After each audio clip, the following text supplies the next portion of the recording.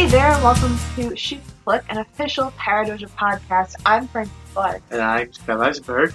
And we are newlyweds who like to shoot the shit about movies. We do. We do like to shoot the shit about movies. The look on your face right now is horrifying. Guys, I'm excited about this episode. We just had so much fun watching this movie. We had fun, but oh my god, it was rough too. No, it was super rough. So, if you watched, or listened to, rather, our last episode, we kind of teased that we were going to be doing some stinkers the next couple episodes. Yes. And oddly enough, both of the stinkers that Scott and I picked for each other had the same clue, which was turtle. Yes. Now, I'm sure you guys have been just biting your nails, wondering what could that mean? Is the movie that Frankie's going to be showing Scott, and vice versa. Well, this week, we sat down and watched 2002's classic Master of Disguise. Oh my god. Oh, now, just to clarify, like, how ridiculous this is, like, I own this film on DVD. Do you want to admit that to the podcast? I mean, it's part of my history. It's a mistake that I've made in my life. But honestly, after watching it, I'm glad I own it because I enjoyed making fun of this shitty fucking movie. That's, liking so bad it's good movies, I feel like is kind of an acquired taste. Yes. Once you get the taste, you're like a vampire, you just can't stop. My thing is with bad movies, and the reason I like watching bad movies, is if you always watch good movies, you'll never know what's good. Yeah, you'll never truly appreciate a good movie unless you've seen some stinkers. Like, if you see a bad movie, it's like a palate cleanser. It's like it true. sends you back to zero. It's nice to kind of turn your brain off and just enjoy, like, a ridiculous... Because also, like, certain movies that are so bad they're good, you watch them in the mind frame of, like, how did they make this? Like, how did they seriously put money into this? Well, there's a lot of times where you sit there and you make this movie. And this is a great example of that Master of Disguise. Like, how did you go so wrong to get to this point? Yeah. Like, there was not one point where you were like, even, because all movies are usually screened before an audience, before you show them to, like, the actual public. Right, yeah. So no one in that audience was like, this is rough, guys. I'm sure they were. Like, this is rough. But it was at that point, it probably was, like, unsalvageable, so they kind of had to just put it out. But, full disclosure, I do own this movie. This movie came out when I was, like, about 10, and I actually did enjoy this movie. And watching it again, because I haven't seen it for years, but, like, it's understandable why I probably liked it as a kid, because it's so, like, it's almost like a cartoon, how slapsticky it is, but then it has, like, these adult references all over the place, and it's very odd. Like, I don't know who they made this movie for, but, yeah, it exists. And it's one of the worst movies of all time. It's, I think, number 54 on IMDb's bottom 100. So it's notoriously bad. Yeah. Do you know what it got on Rotten Tomatoes? Yeah. Do you have it written down? Well, yeah. Oh, yes. So on Rotten Tomatoes, the critic score is a whopping 1%. Boom. And then the audience score is 33. So the average score for this film is 17%. And just to put it in perspective, like, The Room, which is, like, the most notorious So Bad It's Good movie, has a rating of, like, roughly, like, 30-something, like, the average. And so this is, like, even worse than The Room.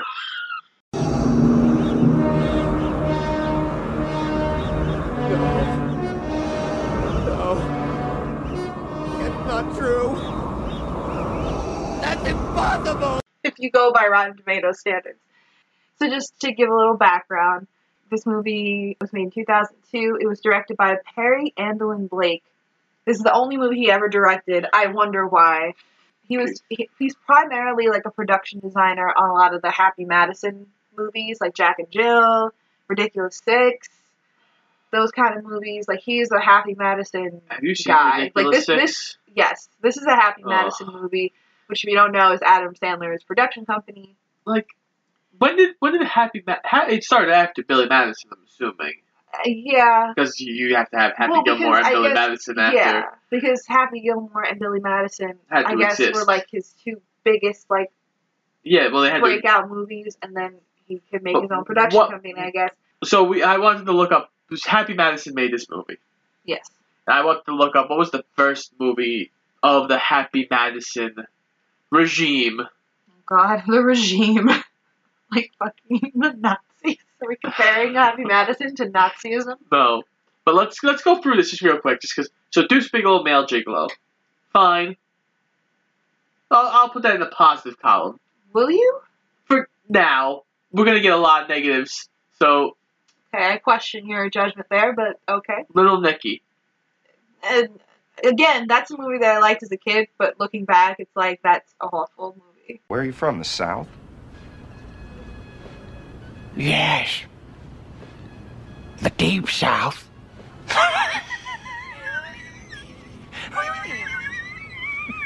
Why is that funny?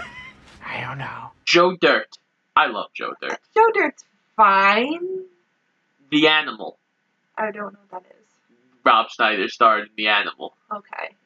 That's as soon as you said Rob Schneider, I fell asleep. Rob Schneider starred. God, stop it. Are we going through all these? Let's not. No, Mr. Deeds, The Master of Disguise, 8 Crazy Nights, The Hot Chick, Anger Management, Dickie Roberts' former child star. Yeah, there's not a lot of good things in there. Yeah, well, what a shock. There's a Joe Dirt too. So, yeah, that came out on Netflix. So, this Master of Disguise was written by Dana Carvey, this is the only writing credit, as well as a Harris Goldberg, who wrote the Deuce Bigelow movies, which you so lovingly I said they refer were. to. I said they were fine. In Happy Madison's negative connotation, they're better. Okay. I mean, yeah, this is a recipe for disaster, guys.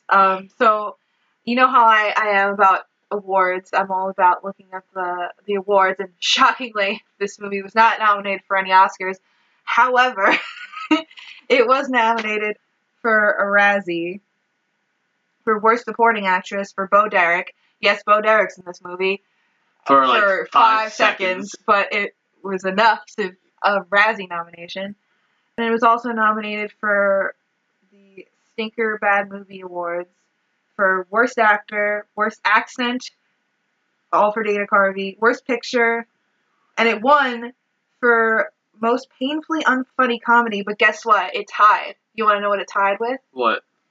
Kung Pao Enter the Fist, Oh God. which I've never heard of until very recently when I looked this up. Oh, I've heard it. I've watched Compound. I watched it in college. Okay. I don't know what it is. I Not don't know if I good. want to know what it is. First, a joke. What do you get when you cross an owl with a bungee cord?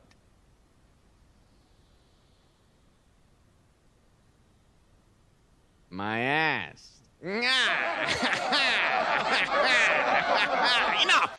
I think it's better than this, but it's not much better. No, technically, this movie did make a profit.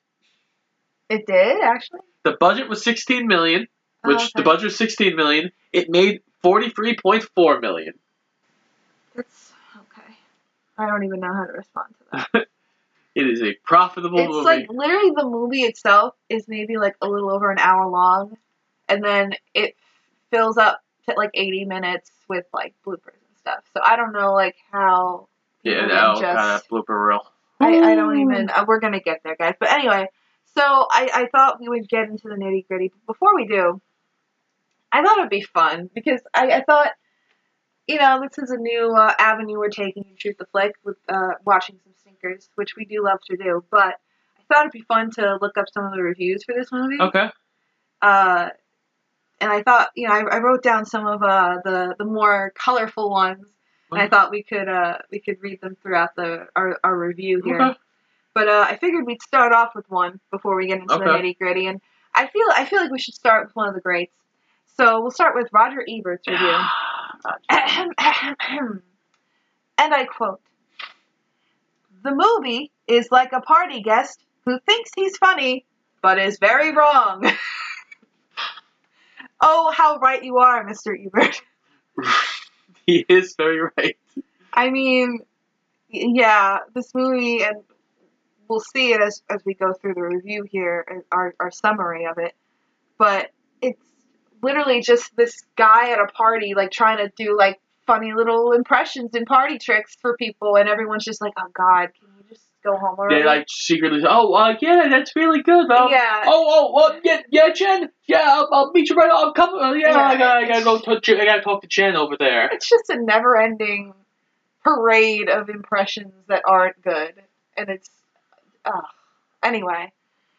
So, yeah, let's get into this, guys. I'm scared. Oh, Dana Carvey.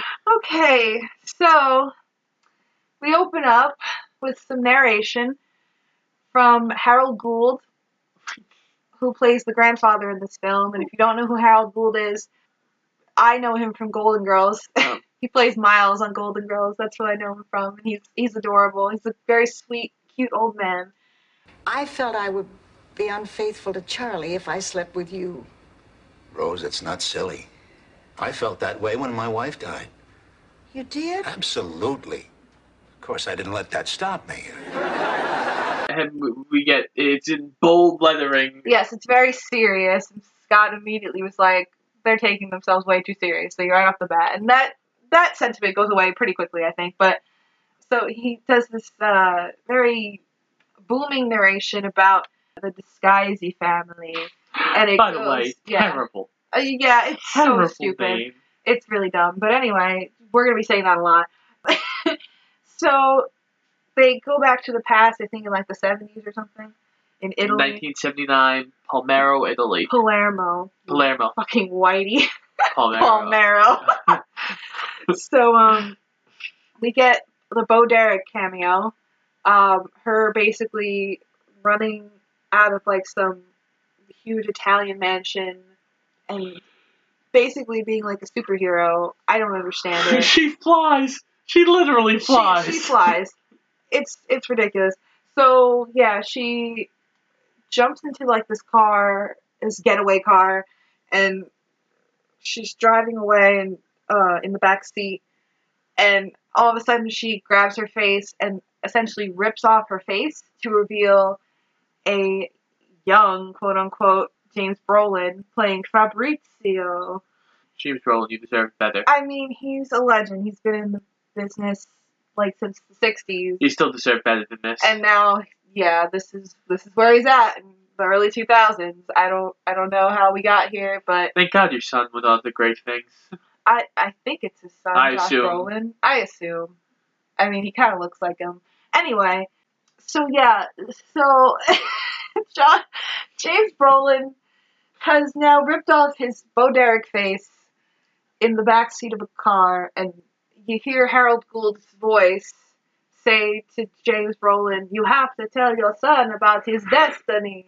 And James Brolin goes, "I cannot tell him about his destiny. I'm doing this over-the-top Italian accent because they also do this over-the-top Italian accent." Scusi, babidi-boopy? Che cosa? Peter, what are you doing? Speaking Italian. Babidi-boopy? Babidi-boopity-babidi-babidi. As does Dana Carvey, who we meet next. So and none of them are Italian. I assume not. But anyway, so we fast forward to like 30 years in the future, and 23. we meet, whatever. Fuck it, I don't care. I did the math. So oh my God. So we meet Dana Carvey, who plays Pistachio. Yes, his name is Pistachio. I can't anymore. And it's only 5 minutes in. So we meet Pistachio.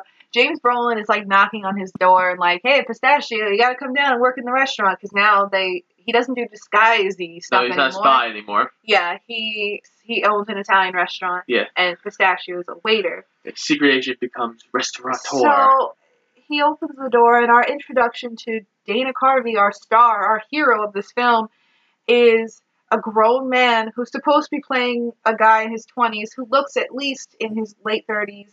Older. Early 40s. Older. Mid 40s. 47. Late 40s. Okay. Great. We're at a great footing, guys. So a grown man with a hockey stick in hand, shaving cream beard, an underwear upon his head Yeah. in a very Um, almost effeminate Italian, not even Italian accent voice. I don't know what it's supposed to be. yeah. The accent. I really don't.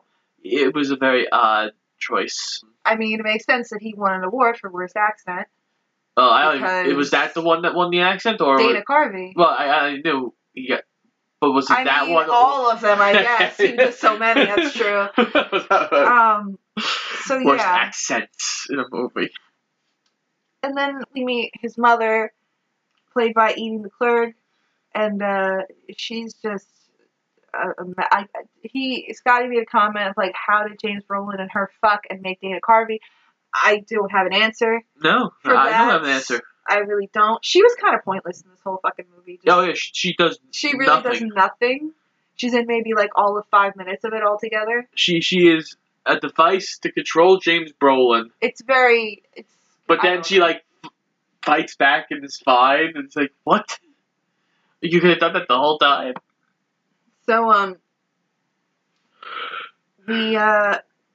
so Pistachio goes downstairs into the restaurant, and he ends up meeting this little kid who Can't skateboard. yeah, he falls over on a skateboard. That's a gag. I don't know. His name is Barney, and this poor young actor, Austin Wolf, I think his name is. Yes, it is his name. He just looks terrified The the whole whole time. time. And I don't, it's not acting, kids. It's just, I think the actor is just questioning his parents' choices to put him in Hollywood. One of my favorite parts is, so he falls off the skateboard here. Uh-huh. And he falls off. He goes, I'm fine, I'm fine. He gets up. He looks perfectly fine. Doesn't, and like, oh, you okay, little boy? You okay? And the guy goes, oh, Pistachio, why don't you do, the random guy, why don't you do one of your random voices for the kid to cheer him up? I'm like, the kid's not crying. Pistachio, why don't you do one of your funny voices and cheer the kid up? What an excellent idea, Bernardo. Yes, yes. I do for you now a scene from the hit motion picture Shrek. You ready? Okay. Why don't you get away from me, donkey? What you talk about get away from you?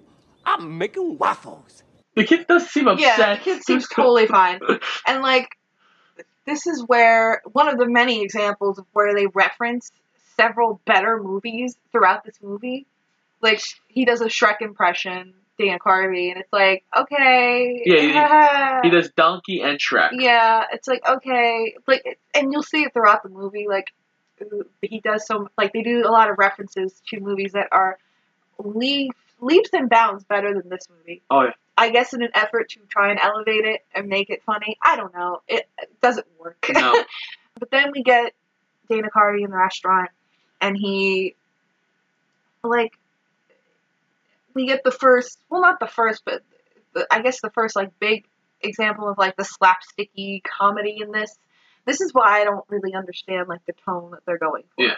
Because they do so much slapstick. Like, okay, in the restaurant, he has these 2 big trays full of food, plates of spaghetti, and he is tripped by another waiter in the restaurant who's like a bully, and he falls over, and he drops these, supposedly, I would assume, steaming plates of food on these patrons in the restaurant. Who don't react to it at all. They are just stone stiff, just standing there with spaghetti all over them, and Dana Carvey, like, fumbles over, and is like, I wipe it off, with his stupid ass voice. Oh, and it's like, okay, this is supposed to be, like, slapsticky and funny, ha ha ha, for the kids, like, okay, ha ha. But then, like, later in the movie, there are so many, like, adult references. I don't understand what they were trying to make this thing for. Yeah, it didn't really make any sense. But yeah, so yeah, he spills the spaghetti on these people who don't react, don't move. Then he goes over. Oh, he goes over to this other couple and starts. This is where we get the mocking thing. So he, like, kind of goes into this Dana Carvey's Pistachio. He kind of, like, goes into this weird, like, it's almost, they play it off like it's like some weird, like, mental tick where he goes into, once like, he gets bullied, he goes into, like, yeah, it's like, and he starts mocking the customers, and it's by doing their voice. Yeah, and it's like, okay, I think the intent is to make it seem like, okay, he's born, his destiny is to be a disguisee, but it just comes off like he's mentally ill. Yeah. And the thing is, no one else does this. Like, his father, who's also supposed to be a master of disguise, doesn't do this. The grandfather, who we see later, doesn't do this. So it's like, you are just sick in your head. Like, you're mocking this one guy who's a Texan and like his New York life. Yeah. And he starts like doing their voices at them, and like they get up to like fight Dana Carvey. Yeah. James Brolin steps in and goes, "If you have a fight with my son, you can get the fuck out," basically. And then they sit down and don't leave. And then we get the Papa Don't Preach joke. Oh my god. Scott loved that one. Literally, like the father is just like talking to Pistachio. He's like, "Oh, you know, son, you can't do the mocking thing. It's not good. No. Your destiny is here in the restaurant. Da da da da." And then he's like, "Okay, Papa." Deadpan. Yes. Deadpan goes, "Papa Don't Preach. I'm in trouble deep, and I'm keeping my baby." Yeah, deadpan. It is. And I'm like, okay. I'm sitting there. I'm like, it took me about 5 minutes to get over this. There were a lot of Scotty. I could have I recited a lot of the lines from this movie. I remembered a lot. I was very surprised with myself. But Scotty had a lot of face palms in this, which made me laugh even more. I actually, if you could probably still see the hand mark on my face. That one hurt a lot, though. Oh god, that one hurt. So Pistachio then you see Pistachio go into like an alley or something, and he sees his girlfriend making out with the bully waiter that was tripped him before, and then he kind of saunters off like, "Oh, okay." Oh, she has the best line in the entire movie. She tells him "Look, Pistachio, your fucking accents and funny faces, they were funny for 5 seconds." And now they're not. You're fucking annoying, basically, is what she says. All the audience. And then he leaves, and he somehow ends up on the roof of the restaurant, and he sees his parents getting kidnapped randomly. What's the term you use? Burglarized? No. Ransacked, yes. And then, for some reason, he's, freaking out, and he's holding a cannoli, because, Italians, they like to hold cannolis, I guess. I don't know. Speak to me, cannolis. Leave the gun. Take the cannoli. I just didn't understand. And then he's calling the police, and then he passes tells out. Him hang out, don't call back. Does he pass out? I don't know. It's weird. It's very odd. Yeah, the transitions in this are also very bonkers. And then we get Harold Gould coming, on the bus, and it references The Exorcist. Yeah. Again, better movie than this. So he comes over, and he's like, "I will help you. You must know your destiny." And he explains the disguisey legacy. He basically becomes a Latino or Latina maid. Yeah. To kind of show their powers of disguise. And I looked at Frankie and this poor woman got paid to have Dana Carvey stretch and mess with her jolly face. Latina woman. I mean, you gotta get paid. But you gotta make that money. But then at one point, Harold Gould says a really funny line. Pistachio is doing his stupid funny faces and talking gibberish, and he just goes, "I'm begging you, curb your yammering skull cave." And I'm like, yes. That was good. That was one of the only genuinely good lines in the movie. Yeah, the grandfather had some good moments. Because I actually like Harold Gould. Again, Golden Girls, I can't help it, but yeah. Anyway, so basically he explains that the disguisees over centuries have used their quote-unquote powers to save the world, yada yada yada, and they make a Lincoln joke in this. They make a Washington joke? Yeah. A Lincoln joke. The Lincoln joke was probably the worst, because it literally is just Lincoln gets tired or something, so he doesn't want to do a speech, so he goes off and tags out. I'm pretty sure it's the Gettysburg Address. Yeah, and then he goes on stage as disguised as Lincoln, and it turns into an early 2000s It turns Dance into Party. Move It Yeah. by the Baha Men. Like, this movie is so early 2000s. And if you were alive in the early 2000s, to, like, not where you were, like, little, like, if you were, like, in our generation, you know what I'm saying when I say it's very early 2000s. Yeah. It's, like, so obvious. There was some rough quality in there. Oh, boy. But, yeah, there's a lot of, like, kind of, like, not cheesy, but, like, kind of cheapo one-liners in here that, like, are so synonymous with this movie. Like, if you know this movie, if you knew it when it came out, like, they had this is what you're doing, this is what I want you to do. Like, the shutting up thing. They did that, like, 4 times. With the little hand, like, yeah.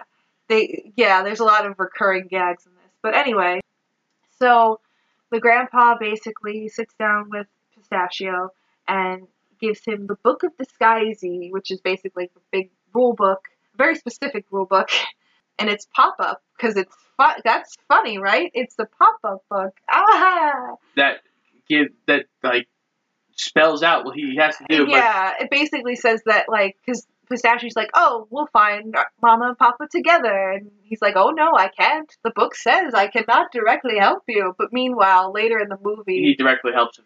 Not even, but, like, kind of. It's very weird. I don't know. It doesn't make any sense. So anyway, so the grandpa's like, show me to your father's nest.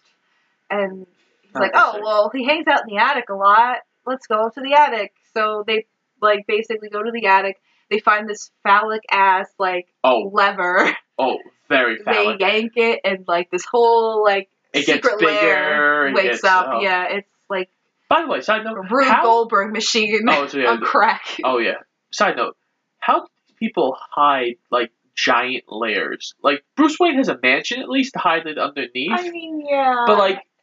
I mean, this isn't a normal apartment building. But they're probably rich. They've been spying forever. Legacy of spying. They're probably rich. The Disguises. I guess, but... I mean, who knows? Who cares? Let's not look into the logic too much of this, because you're God. Yeah, and when, like, the thing opens, the nest, like, Dana Carvey's face is just lit up, and it's like the dumbest, like, little kid shitting for the first time face. It's, like, insane. I don't understand it. So then we get this montage, this training montage, and it's over an early 2000s hit, because, you know, a lot of these movies around this time had, like, a kind of pop song, like, tied to the movie. That so has a rap break in the middle. It does. So this song, I have to mention it because I remember it so vividly from my childhood watching this movie. So this song is Master of Disguise, and it's done by the Swedish pop group Play, who was big for like 5 minutes. He's the M-A-S-T-E-R of disguise. What you do in front of your eyes? A master of disguise. M-A-S-T-E-R of disguise. What you do in front of your eyes?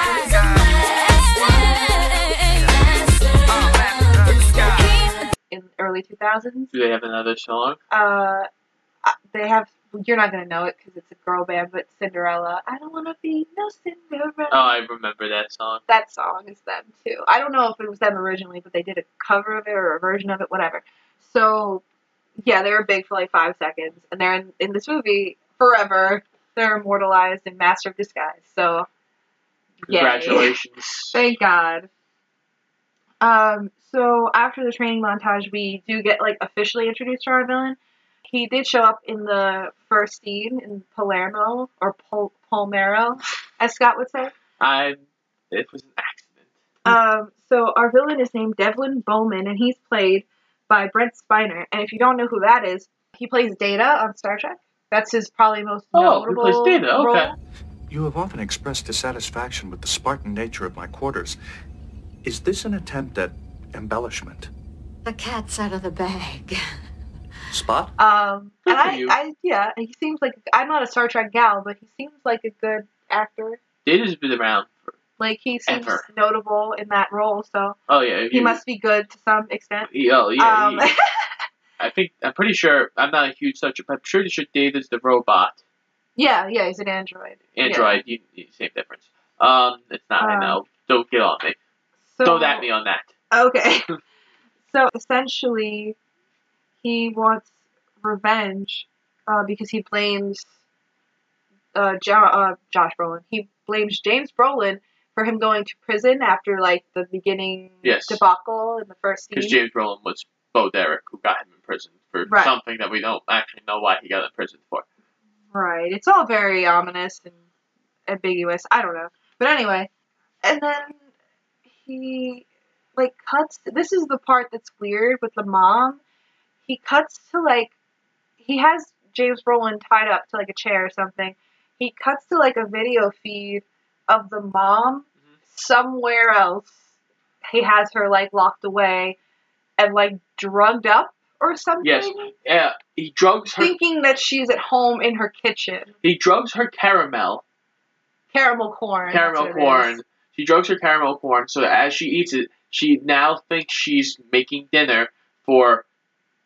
This movie takes place over like a 3-day period. So. Right. So then, Bowman tells James Brolin, like, hey, if you don't do what I say, I'm going to kill your wife.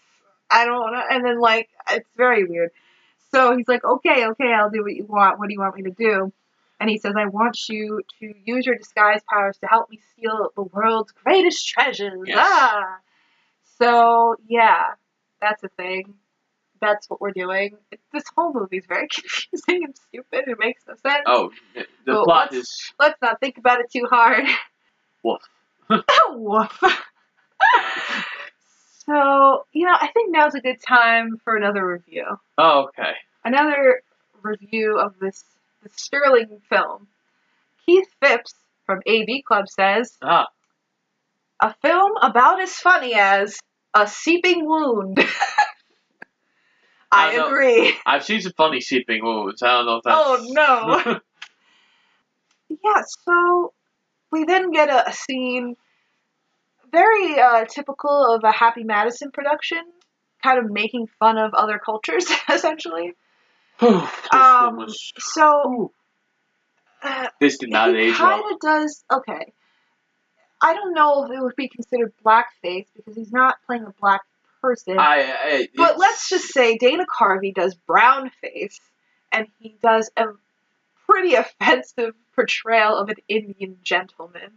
The question is not who I am, the question is who are you? I know who I am. I am Prince Lalejama from the Ringy-Dingy Heights near Bombay, Calcutta, and New Delhi, India. This is on the level of like... It's rough, guys. It's really bad. Yeah. I mean, oh my god. He has a turban on, and he has the makeup, the brown face makeup. He does the bad 7-Eleven accent that people used to think like all Indian people did. Yes, and he's a snake charmer because that's a thing. He's also like the prince of like whatever. Oh my god. Side note. It's rough. Okay, ignoring the racism. Yeah. So the grandfather's plan was to have Dana Carvey magically harness the Force. They explain this.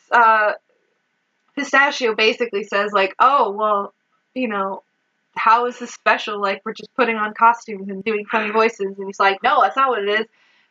Our special power is called Energico. It allows you to become another person. Da, da, da. And Scott's like, it's the Force, and I'm like, basically, it's the Force. And because the way he describes it, that later. Well, because the way they describe it is like it's like you feel another person. You can become. I'm like, so it's basically the Force. So he basically has to do like this mantra: become another person, another person, and then he like basically turns into this character.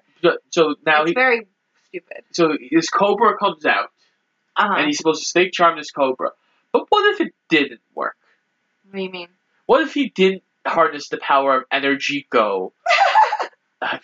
And saying the word is so dumb. And the Cobra that he's supposed to be charming attacks him. He's being attacked by a Cobra. Well, then the movie's over, Scott, and life would be wonderful. Well, this plan makes zero sense. So, and then there's like more training stuff where he goes to like this like dummy kind of thing. Oh, the slap dummy. Yeah, the slapping dummy man.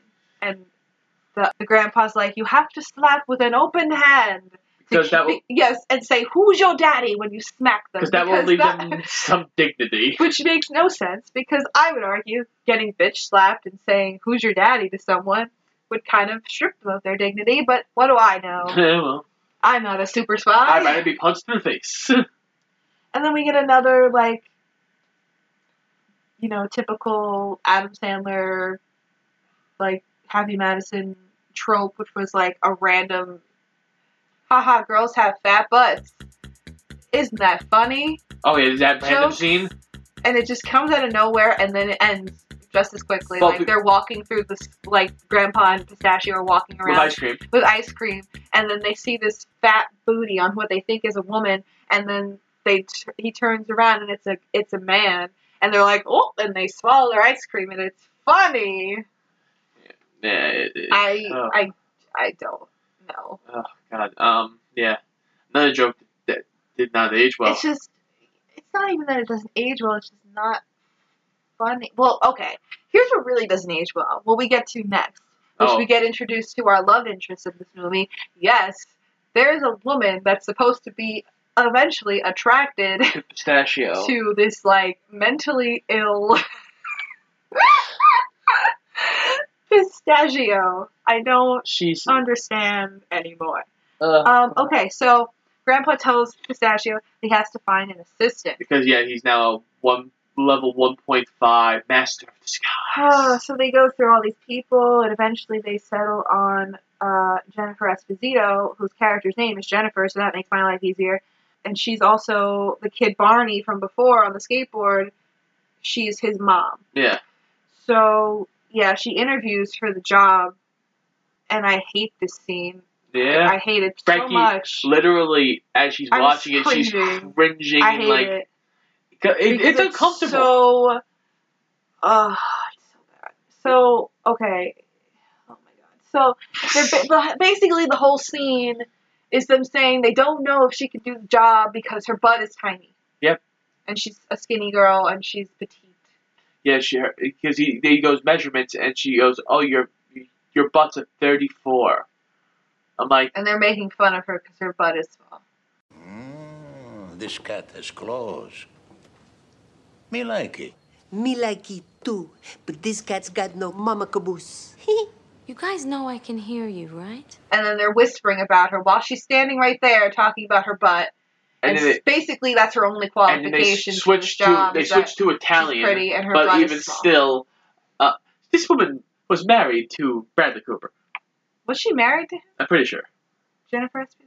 Well, just to put into perspective, she's probably the only person in this movie. I mean, maybe besides Josh Brolin. I keep saying Josh Brolin. Maybe besides James Brolin. I don't know what he did after this. I'm sure something of note. But she did, right after this, she did Crash, which was an Oscar-winning film. Not that Crash is the greatest movie ever made. I mean, yeah, that's a talk for another day. But she went from this to an Oscar-winning Best Picture film. Like, I don't understand. This woman is not. Her agents are not the sharpest tools in the shed, I guess. But maybe after this she fired her agent. I don't know. Well, also maybe it was true what she said in the movie that. She had a whole thing where they were like, the grandpa was like, "Oh, well, you get paid in honor and dignity and pride," and I'm like, "Not for doing this movie." And then Jennifer Esposito goes, "I need cash." And I'm like, oh, this is just her talking to the drunken producers. Like, I need the cash right now. Like, I got bills to pay. Yeah. He went on to do some James Brolin. He had Catch Me If You Can. He was on Monk. He did a lot after this. He's fine. I mean, he's a legend. So, but I guess every legend has their entitlement to a stinker. But anyway, but yeah, they kind of. After this, they kind of shoehorn this whole like love interest nonsense with them too, and it's like, okay, here's my thing with this, because this is also kind of a trope in Adam Sandler movies, where like the schlub or the idiot, and this beautiful woman somehow inexplicably fall in love. You see it in pretty much every Adam Sandler movie, like Happy Gilmore, Billy Madison, and like the thing is, like I'm one of those people that like the earlier Adam Sandler movies. Obviously, his newer films are like fucking trash, and like he doesn't even give a shit anymore. Obviously, Adam Sandler, like whatever. But in those movies, he's charming. He's charming, and they He might be have a some schlub. chemistry. Like for example, like in 50 like The First Wedding Dates. Singer or 50 First Dates, even Adam Sandler and Drew Barrymore have chemistry. Yeah. In Happy Gilmore, Him and they have yeah. chemistry. In Billy Madison, they have chemistry. There's some, you know what I mean? But in this, there's just nothing. It looks like, it just She's seems struggling. so out of place. It just seems so out of left field when they do eventually get together. It just seems so out of nowhere. And there's no chemistry. It just feels like she's like pitying this mentally unstable person. I give her credit though. Why? I mean, she's not bad in this. It's just the movie is bad. Oh, the movie's bad. I give her credit because you know what? Even though it makes zero sense, she at least puts up a good effort. Mm-hmm. A lesser person would have been like, "Oh God, I'm not even gonna try for this," you know. Yeah. She at least tried to make Pistachio seem like, "Oh yeah, I could possibly see this," but it doesn't work. She tries though. Yeah. So before we move on, I just want to reference this one joke that they made at the little boy's expense. This poor little child actor who, after this movie, really didn't work much. I can't imagine why. No. His career didn't He take off retired after this. after in 2007. Oh my god. So he comes in and the grandfather's like, "Oh, look, it's a talking baby. Go away." And the little kid's like, because he says, "Oh, go tell your mommy to change your diaper." And the kid goes, "I was potty trained when I was 2. And Pistachio goes, "Oh yes, you are the conductor of the potty train." This is what we're working with, people. This is what I mean about odd tones. Because once we get, like, They kind of further downloaded in the the cricket plot, sound effect. once we get further into the plot, there will be even more like adult references, and then you don't understand what are they trying. Who are they? Who did they make this for? Who? Anyway, That's for you, Ma. we're gonna get an owl sound. So yes, they go. The grandpa leaves because he can't directly help because rules. I don't know. And then The book says so. Pistachio and Jennifer go digging around in the dumpster by the restaurant where the father was kidnapped to try and look for clues. So they find this cigar in the dumpster, and Jennifer says, "Oh, look, this is a clue. This is from the Turtle Club." And Pistachio's like, "Meh, meh, meh, meh," just being stupid, you know, which he does nothing in this movie. Nothing. She does everything. So they make fun of her ass for fucking 10 minutes. And meanwhile, they're like, "Oh, just a silly woman with no butt. She can't do anything. She'll be your assistant." Meanwhile, she does fucking everything to Also, move the plot side along. Plot, quote unquote, Side plots note, we along. also missed the whole thing where the grandfather insults her. When she asks, like, "So how does this dental thing work?" Oh yeah, she's asking about like her money and like her benefits because you know she's a single mom and she wants to get paid. Like it's a serious like question, and he just goes, "You sicken me." I'm like, "What? You sicken me." What is that?" I'm like, I hate this. God, and this is unfortunately a trope in some, I think, more later Adam Sandler movies where they just like shit on women constantly. I don't know why. But anyway, I don't know, man. Anyway, so they go to the Turtle Club. Yeah. And that's, oh god, that's where we get to the scene. So this is probably the most iconic, quote unquote, for lack of a better term, scene of the movie. This is the scene you all know. Yeah. So I just want to share with you. Another. No, I don't want to share with you a review. I want to share with you something that I read on IMDb. I'm not sure if it's true. Okay. But if it is, my God, it's so indicative of what this movie is. So this movie was out in 2002, but it was filmed in late 2001. Now, I'm sure you all know something pretty major in our country happened in late 2001. Yeah. They were supposedly, according to IMDb, filming this scene on September 11th, 2001. And they found out about it while filming and stopped briefly and had a moment of silence and then continued filming The Turtle Club the scene. Turtle Club scene. They didn't send anybody home. They No. continued filming No. the Turtle Club But scene. it's just, I feel like it's so indicative. It's such a perfect symbol that the, like, penultimate, most notable scene in this movie was filmed on September 11th, the most tragic day in our country's history. At Like, least one of them. yeah, like, I hope it's true, but then I hope it's not at the same time. So anyway, at the Turtle Club, Turtle. There's your hint, people. That was your hint. yeah, that was the hint. And like, not to be fair to this movie, I still do reference the Turtle Club line all the time. Am I not turtly enough for the Turtle Club? Not exactly, but am I not turtly enough for the Turtle Club? Turtle Club. Like, I reference it all the time. But this is another example of how, not to cut you off, but this is another example of how, like, she does everything. Yeah. And he does nothing. Like, he shows up in this big turtle outfit. Yeah. Walking around like an idiot for no reason. Like, why? And then, like... She gets him in. She gets him in. She gets the information that they need about Devlin Bowman, so she connects the dots. cigar with Devlin Bowman. But yeah, he is just bumbling around like an idiot. He bites and off she's someone's doing all the work. nose. Oh yes, that's another thing. This kiddish, like, cartoony tone of he bumbles out into with all these like fancy schmancy people, and he bites off a guy's nose and then spits it back out onto his face. Yeah. Like, what were you thinking doing that? Like, what was the director, like, thinking doing that? Did someone write that in the script? I want to know how much that... Did someone write that down? I want to know how much that effect cost.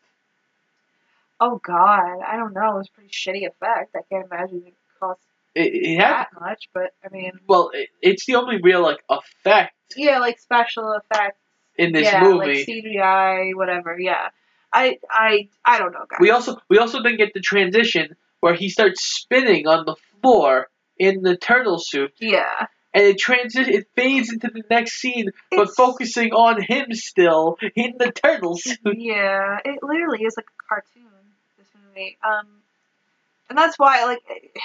The transitions in this movie are terrible. They try to sell it to you like he's charming, but he's not. He just seems mentally ill.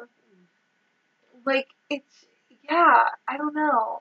It just seems like you know what it is? It seems like a 4-year-old man trying to play like a little boy. Yeah. Kind of. Who clearly is like... Like, it's very odd. Yeah, it's not good. I don't know. But anyway, so moving on. We meet Jennifer's boyfriend Trent, who's an asshole. Yeah. He Who picks hates her on kid. Yeah, he picks on the kid, and he picks on Pistachio. Who then mocks his voice and starts trying to get into a fight with him. Yeah, it's so stupid. So, and then we get, like, throughout this whole thing, we get, like, several celebrity cameos. Yeah. With Devlin Bowman trying to, like, stealing priceless things. Like, for example, we get Jesse Ventura just, like, taking the Liberty Bell, like, going up to the people at the Liberty Bell, like, thanks for the bell, guys, I'll be right back, and, like, leaves, and then it's James Brolin. Same thing later on with Jessica Simpson, because it's 2000s, and she steals the lunar module. Yeah. Like, it's just... I think, was that Jesse Owens? I think so. I think it was Jesse Owens. Yeah, there was Jesse Owens stealing the Constitution. Why? Just why? So, okay. So, they decide... Jesse Ventura, you were in Predator, by the way. You were in Predator. Yeah. I ain't got time to bleed. Yeah, how the mighty have fallen, I guess. You were the mayor of a city. No, he's a governor. Governor. Sorry, you were the governor of a state. So Jennifer and Pistachio are in the nest, and they're doing research. And by that I mean Jennifer is doing research, and Pistachio is being an idiot somewhere else with the dummy. Yeah, he's getting into a fight with a slap dummy. Fucking god damn it! She does everything, but her ass is too small, guys. She's got a 34 ass. Oh my god, I hate it so much. Anyway, so she's doing research, and she finds Devlin Bowman online. And she reads his like bio apparently on like, this website. His old high school yearbook quote. And it says like, "Oh, I want to take over the world and steal all these priceless artifacts and hide them in my underground bunker. Sell them on the black market." I'm like, that's not a thing. Okay, that's not a thing someone would post about online, but okay, whatever. The internet, I guess, was a little new in 2002. People didn't understand. That's not what you do. Frankie, I'm going to hide your items in my underground bunker that you don't know about, but they're going to hide them down there. I already have stolen the Constitution and the Declaration of Independence. I am Nicolas Cage. Okay, so Jennifer just decides, like, okay, we're gonna go to this random toy convention because maybe Bowman will be there because he likes rare stuff. So I'm like, okay, that's kind of a grasping at straws, but okay. So they go but to it's this... crazy enough that it might just work. Oh, so anyway, they go to this convention. Dana Carvey dresses up like a woman because hilarity. An old woman. It's actually his best looking. It's the funniest accent too, because it's like, oh, you'll never, they're like, you'll never be with me. Oh, well, you're a tall drink of water, and I just love moisture. Sunny? Honestly, like it's funny. Honestly, of his best, what do you think his best disguise in this movie is? Probably the one that's not even in the movie. There's one in the credits that he does of like a big jolly man with like bubbles and stuff. That one, because at least that one, it's kind of like the accent is actually good. His Quint isn't bad. Yeah, he does. Well, we'll get there. Oh god. Anyway, so they're at this toy convention, and Devlin Bowman hits on Jennifer and invites her to this party at his mansion. So, hence Jennifer gets this done again. Yeah, she again has to do everything while Pistachio just acts like an idiot. So the plan at the party is she's gonna go and look for clues at the mansion while Pistachio distracts Devlin Bowman. But the initial plan was to have her distract Bowman while he does the spying. Oh right, but then he did like a disguise, so he got like carried away. He becomes Scarface. Yes, he becomes Tony because Montana. Why? Not a chance. What else you got? Crab cakes. With your attitude, they should be called crabby cakes. Okay. Now I'm going to ask you. Have you got a little wiener and some tiny nuts? Sorry? You know, I could tell just by looking at you. You had a little wiener and some tiny nuts. Oh, yeah. And because that's what the kids really understand. Referencing a better movie again. True. And again, making like a more adult reference that kids aren't going to understand. So, like, who are you making this movie for? Whatever. So Jennifer's around the house. And tiny nuts. Oh god, I can't. So Jennifer is running around the house looking for clues. She finds these like Polaroids of like different celebrities, and it's implied that like it's James Brolin like has different disguises. Why he would take pictures of these disguises to like just have evidence around, I don't know. One of them being, but for the plot, I guess. One of them being Whoopi Goldberg. How much did you get paid, Whoopi, to show up in a picture? I want to know. Oh, boy. Answer this on The View. This is a more important thing than anything you're talking about on The View. So then the goons end up chasing Pistachio dressed as Scarface. They end up chasing him off. Oh, because he ruins the party by like just dancing being crazy. So they end up chasing him off, and randomly he, for some reason, changes into another character. He becomes Quint from Jaws. Dark-haired guy run by, Chief.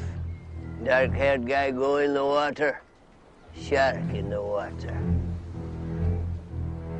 Yeah, referencing another better movie. A much better movie, and also a reference that kids are not going to understand. So yeah, because they're going to pull Quint out.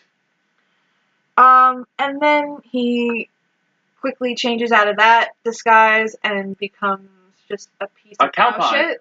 It's the cow pie. Which is, again, a perfect symbol for this movie. Dana Carvey dressed up like cow shit. Who then runs away and ends up back in the city.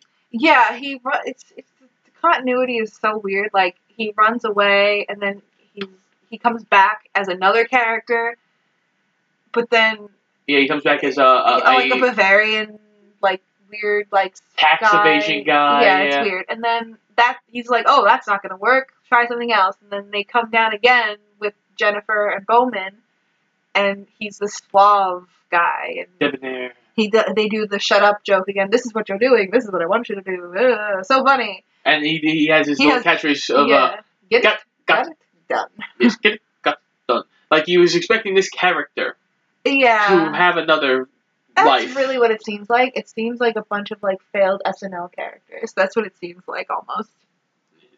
Very well could have been. So then he uses that suave guy character to get Jennifer out of there. Well, Jennifer gets herself out of there, really. I mean, kinda, yeah. Basically, another example of her doing everything. Oh, yeah, I got a letter from the English government. I did receive a letter from this man, so I'm going to go now.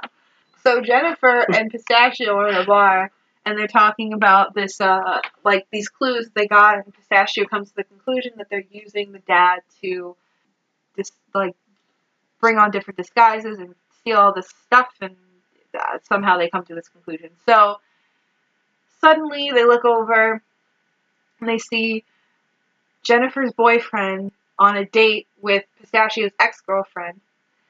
Who, she wasn't dating him initially, she was dating the bully of the restaurant. Right, yeah, I don't know. She's a slut, apparently, with a big butt.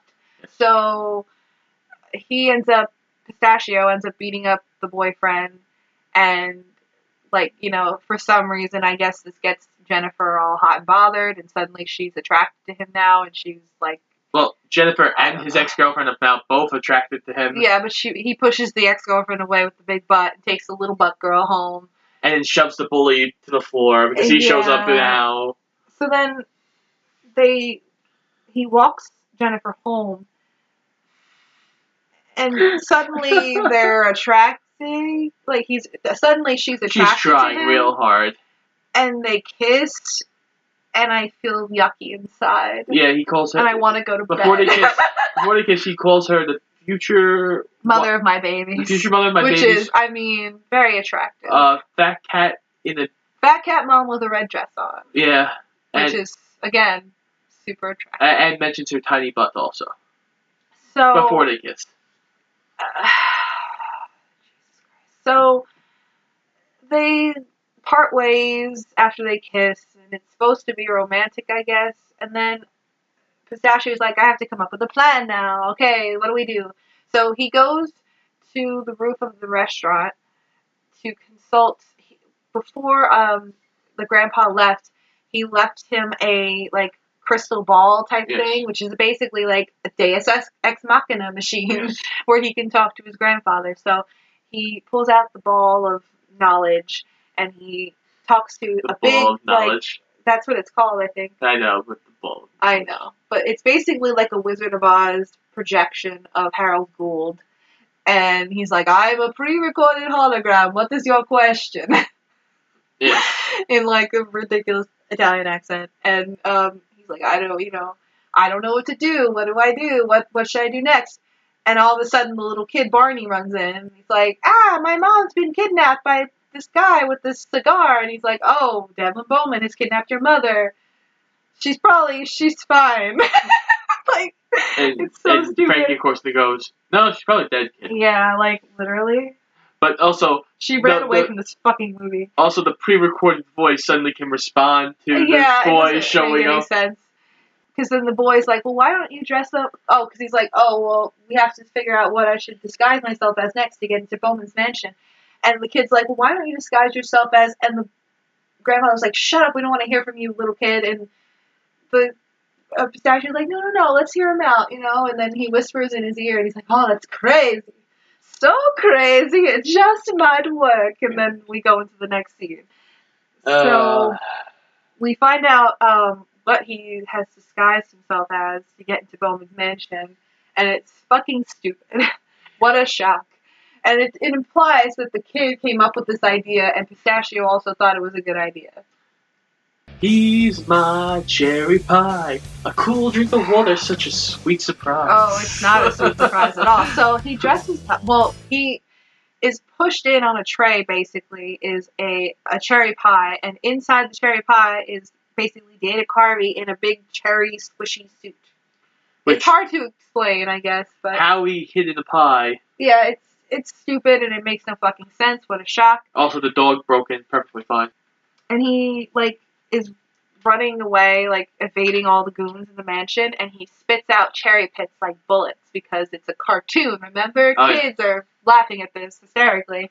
It's like keys in their face. So before we get to Bowman's, like, master plan here, and, like, the kind of climax of our film, I think we need another review.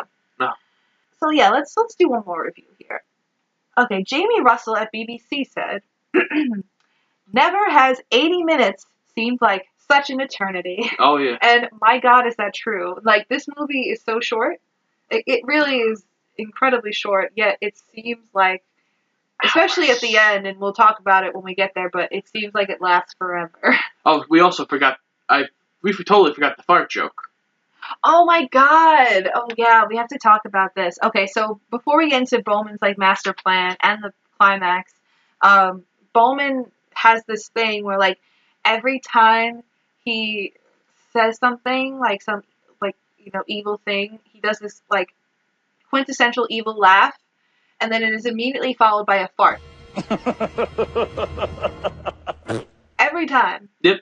That's his... This joke is repeated 10 times. Like, 10 times throughout the whole movie. It is, like, the quintessential crux joke of this movie. Like, this is what they're hanging their hat on, essentially. So, I mean, my God. It's that and the shut up joke. Yeah, there's... I don't know, guys. I really don't. I don't know. It's exhausting. It hurts. It hurts my head to think about how this was made. It really it hurts my head to go, okay, a ton of people sat in a room and goes, what if the villain, every time he evilly laughs, farts? And it's like, the thing is, like, it's not like fart jokes are always unfunny, but, like, and, like, this one isn't even, like, I laughed because it's so ridiculous, but, like, I don't know, man. It's just, the whole, I feel like a fart joke in this movie is just so... unnecessary? Not even that. It just kind of adds to the ridiculousness of the whole thing and the lack of consistent tone. Honestly, I think it would have been funnier if the villain was 100% serious the whole time. Like, he's in a different movie. Like, the villain is like... Actually, I forgot to mention also because this movie won a Kids' Choice Award. Well, actually, no, it was nominated for a Kids' Choice Award. Oh, I was going to say, you won a blimp? So, this movie was nominated for a Kids' Choice Award for Favorite Fart in a Movie, which is a category, apparently, at one point at Kids' Choice Awards, because, you know, for kids. So, if nothing else, Brett Spiner has that under his belt. I'm sorry, Brett Spiner. I am. I feel bad for you. This should not be on your acting credits. But yeah, I mean, he's honestly the only one that I genuinely feel bad for. Because, like, he was in Star Trek, so, like, he clearly, like, I mean, he's fine, but, like... Yeah, he made Star Trek money. But still, he seems like the most genuinely charming actor in this. Well, James Brolin is... Well, he's barely in this, really. Yeah, but he's a charming son of a bitch. Well, yes, he's handsome, too. I feel like in his day, he was very handsome. Oh, probably. damn straight he was. But, so anyway, let's get to the climax. Yes. The wonderful climax of this movie. So Bowman's plan is to essentially auction off all of these, like, things that he has gotten. Like, he has the Constitution, the Lunar Module, there's, like, Ruby Slippers, the Liberty Wizard of Bell. Oz, Liberty Bell. He wants to auction them all off on the black market and use Jennifer as, like, his auction girl, like his Vanna White, you know? Yes, to flip the letters. And then the plan is to disguise Fabrizio, James Brolin, as Devlin Bowman and fake his own death. Yes. Have him jump off a cliff. So he can, like, escape with all of his money. Yes. So Pistachio, after his, like, cherry infiltration, he dresses up like a henchman and, like, sneaks into the main room, you know, to try and infiltrate, but then he's discovered by Bowman. Because he's still wearing cherry shoes. Yeah. So this leads to a huge fight. With ninjas, because why not? I mean, he clearly has lots of money, apparently. So, put Dana Carvey ninjas at the ready, just with a gong. Dana Ninjas Carvey come out. has one move. He blocks the punch with his left hand and slaps with his right hand. Correct. The whole time, and beats 30 ninjas. He defeats all of the ninjas, and then randomly, Lemulia remembers, oh yeah, the mom's, like, still a part of this movie. So they cut to the mom, and Bowman's like, I'm gonna get your mom now, fuck you. And then the mom's just like, Pacha! And knocks out the guy. She knocks out the guy. Who's about to kill her, and she goes, No more more caramel corn for me. And I'm like, you could have done that this whole time? Okay, honey. The whole time? And I'm sure in her mind, she's like, now give me my paycheck so I can go home. So then, the grandpa shows up randomly, because we need him at the end of this movie. Now he can interfere now. And then Bowman, kind of as a last-ditch effort, he sets Fabrizio loose on them, and he has the Devlin Bowman mask on, and apparently in his weakened state, he has, because he's, like, so tired of all these, like, different disguises, and he's out of it, so he was kind of being able to be brainwashed into thinking he's actually Devlin Bowman, and they make a reference to Star Wars, which made Scott want to kill himself, because he's like, oh, he's on the dark side of Energico now. And then Dana Carvey goes, oh, the dark side? Exactly like Star Wars? And I was like, oh boy. I forgot about that line, so I, like, died a little inside. But anyway. I'm crying. So yeah, Pistachio tries to get through to his dad, and eventually he does. He, like, talks to him, and he takes out his underwear. Oh, yeah, because that happened earlier in the movie where... Yeah, well, in the beginning of the movie, when we're introduced to him, he has his underwear on his head, and he's like, ah. So, when he's trying to get through to his father, he takes off his underwear, like, through his pants somehow, and puts it on his head. It's like, Daddy, remember? Oh, my underwear on my head, like when I was a little boy. So... I used to go to the gym and wear underwear on my head. Yeah, I don't know. So, eventually... You know, he shakes off the mask because that's here's the thing I don't understand too about these powers, okay? These special powers that they have, these disguises. It makes no sense because the father, Fabrizio, when he has his powers, he's able to completely transform into these celebrities because these celebrities make cameos. Like Jessica Simpson, she's in the movie. Jesse Ventura, in the movie. So... You were Jesse the Body Ventura. You were... Alright, let it go, Scott.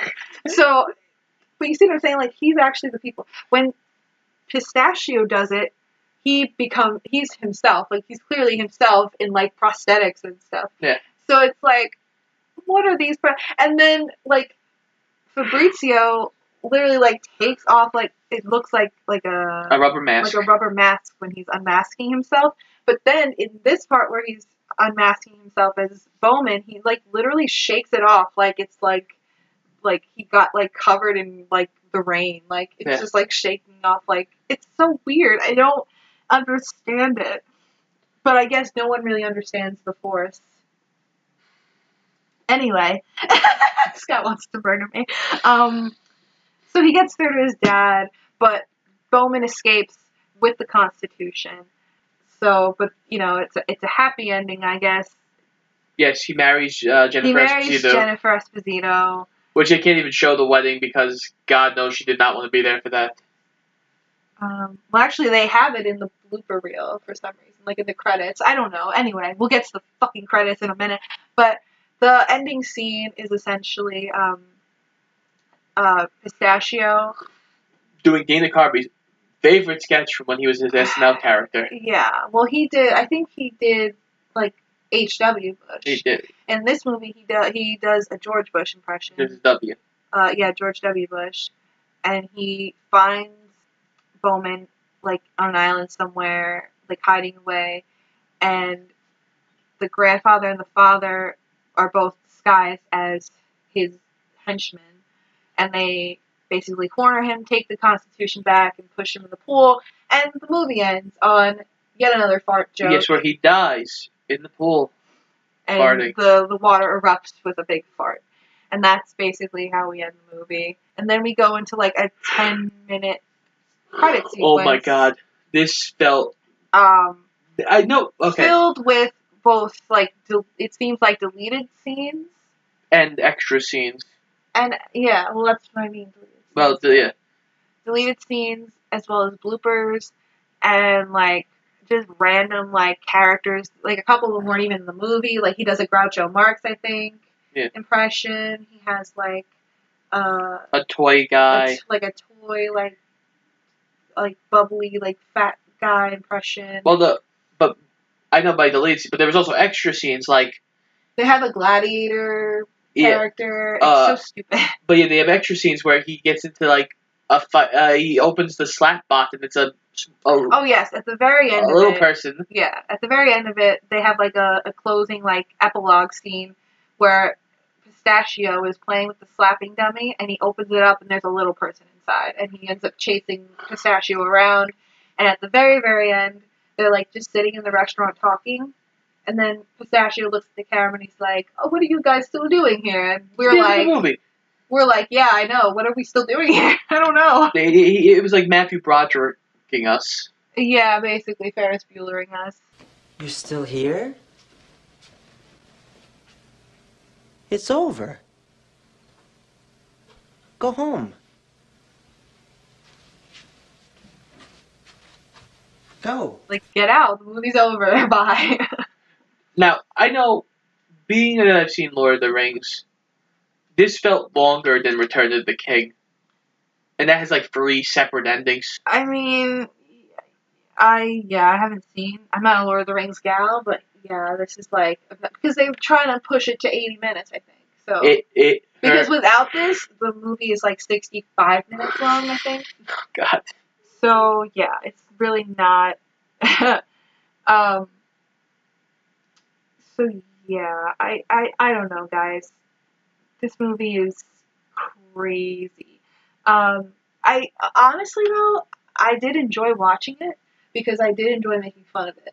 Oh yeah, I love like honestly, like, in all honesty, I know I owned this movie because I liked it as a kid, but before this I didn't keep it with like my movie collection. I have quite a collection in my house of my like movies.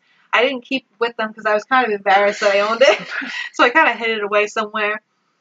But I did find it when I wanted to watch The Stinkers. I was like, "Ooh, that's a good one. I know I have it somewhere," and I found it. Frankie actually cut a hole in the floor, dug up about 6 feet deep, went into another room. Exactly. Had it hidden in the floorboards like fucking Edgar Allan Poe. I heard it like the turtle club like scene like underneath the floorboards like calling to me. But anyway, yeah. So I did pull it out. It was really fun watching it. Happy. But like that's a fun because see, I like to watch So Bad It's Good. I feel like that's a So Bad It's Good movie. It's not good like in like genuinely quality, but like it's fun to just watch it and make fun of it. Oh yeah, it's probably that. Yeah, I'll give like it that. I'm okay with owning it now. I feel better about owning it now. I'm okay. I can live with it. After an hour and 20 minutes of us just ripping on it.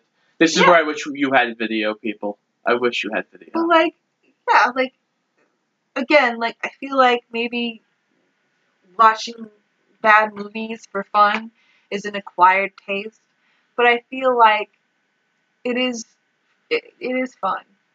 I feel like The Room kind of started that trend when The Room got really big, but like, yeah, it's fun. I also own The Room. So, that's fine. I mean, how is that fine, but this isn't fine?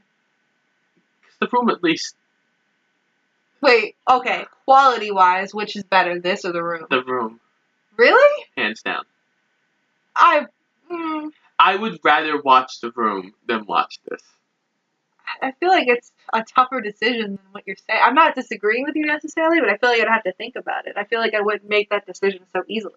There's parts of the room. Because there's no part of the room there's no part of this that's genuinely good, but there's no part of the room that's genuinely good either. No, there's no part of the room that's genuinely good. But I feel like both you can laugh at genuinely and how stupid they are. I laugh, but the thing is, I laugh a lot more at the room than I laughed at this. These felt like a bunch of sketches that were thrown together that did not need to be thrown together. I kind of agree with that. But then you can make the same argument for the room, I think, because the room is like a fucking clusterfuck. Oh, the room is a clusterfuck, but it's also... You have Dana Carvey and Adam Sandler behind this. They had done movies before. Yeah, I mean... You had Tommy Wiseau behind the room. Yeah, that's true. But to be fair though, I mean, I think by this point, it had been a while since, Adam Sandler had, like, a hit. And Dana Carvey has never had, like, a hit movie. Because, he had Wayne's World, but he had, like, Myers for that. So, like, he never had a movie by himself where he was, like, the star. And since then, I don't think he has either, since this. No, he's done voiceover stuff after this. Yeah. And I think this definitely killed his career, and he also fell out with Mike Myers after he said Mike Myers stole the Dr. Evil character from him. Which, even if it's true, which I didn't know that till you mentioned it right before we started, but if that's true, I mean, I don't know what to tell you. I mean, I feel like if he did I'm trying to picture Dana Carvey doing Dr. Evil, and it doesn't track well with my brain. So, who knows if that's true or not, but, I think... But that voice, the thing is, you also have to look at this. That voice drives me crazy. The pistachio voice. Oh yeah, it's like a little kid. It's like if a little kid was doing like a funny voice, basically. I don't feel like there's any of that in the room that would drive me that crazy. Well, Tommy Wiseau's voice in general. It's not as bad as pistachios. I did not hit her. It's not true. It's bullshit. I did not hit her. I did not. Oh, hi, Mark. I don't know. I think they're very similar in quality and laughability. But anyway, I think before we rate this movie, we should. How are we rating it? Like a serious movie, well, before we rate this movie, let's. I want to do. I saved the best review for last. Okay, hit this. I just want to get the last review for this gem in here. Matt Singer from Screen Crush says, ahem, in a 40-year career in horror, David Cronenberg never dreamed up an image as chilling or stomach-churning as Dana Carvey as a human turtle.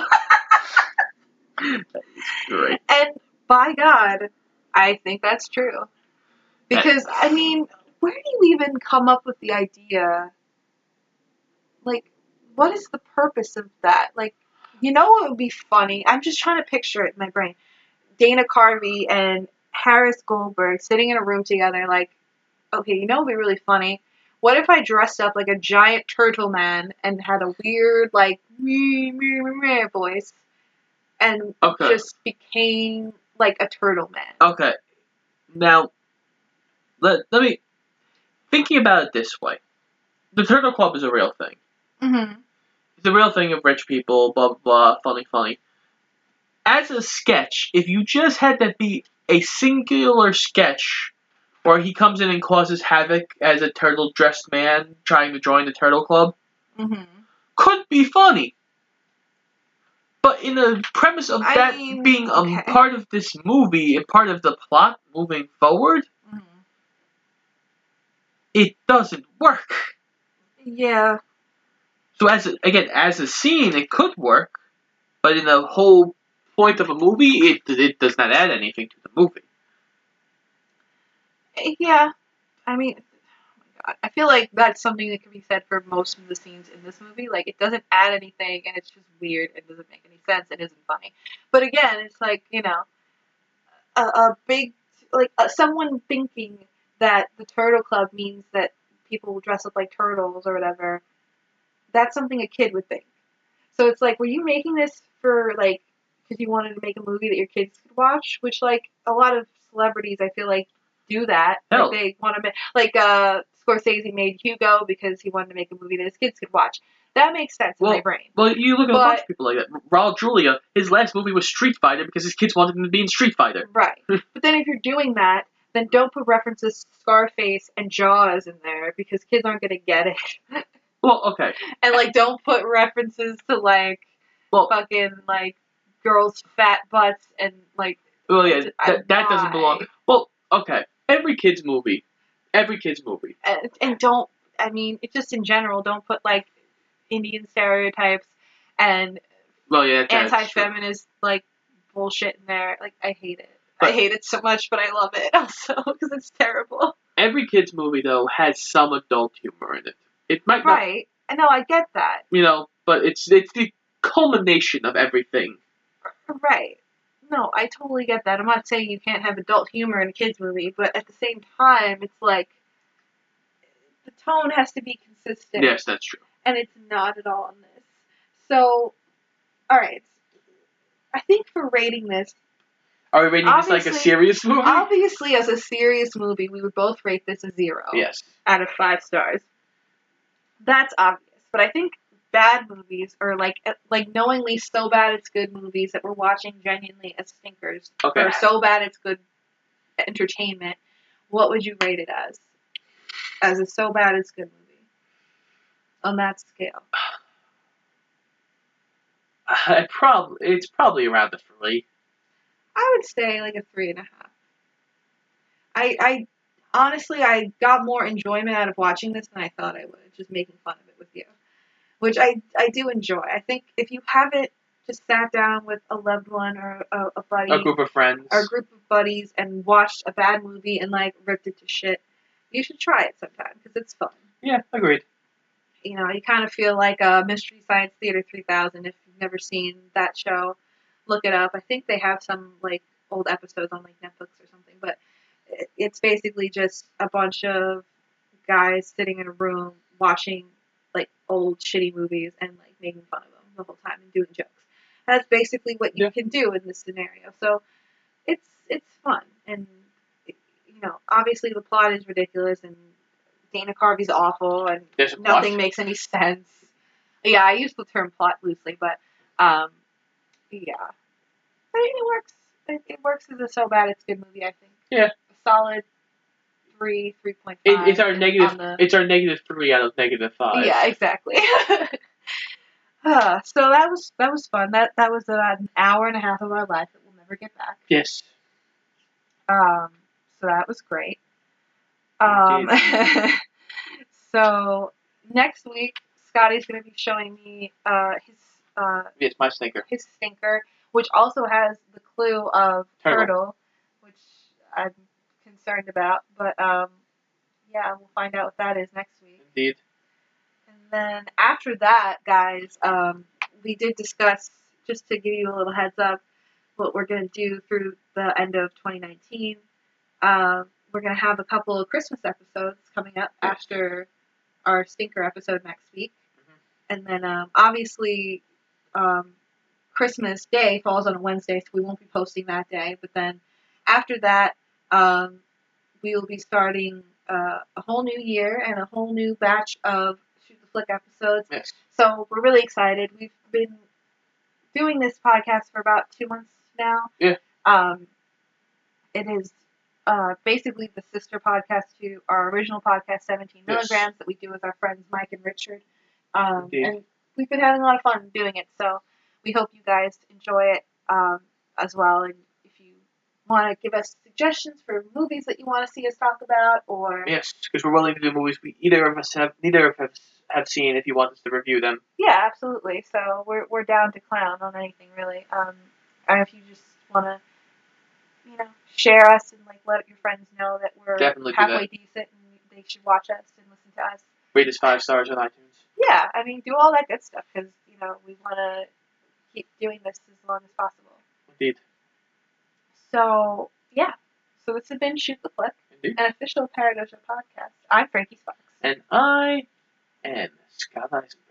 Make sure you check us out on Spotify, iTunes, Anchor, and Google Podcasts, as well as our Twitter and our Instagram at Shoot the Flick. And make sure you come back next week to check out our next stinker review.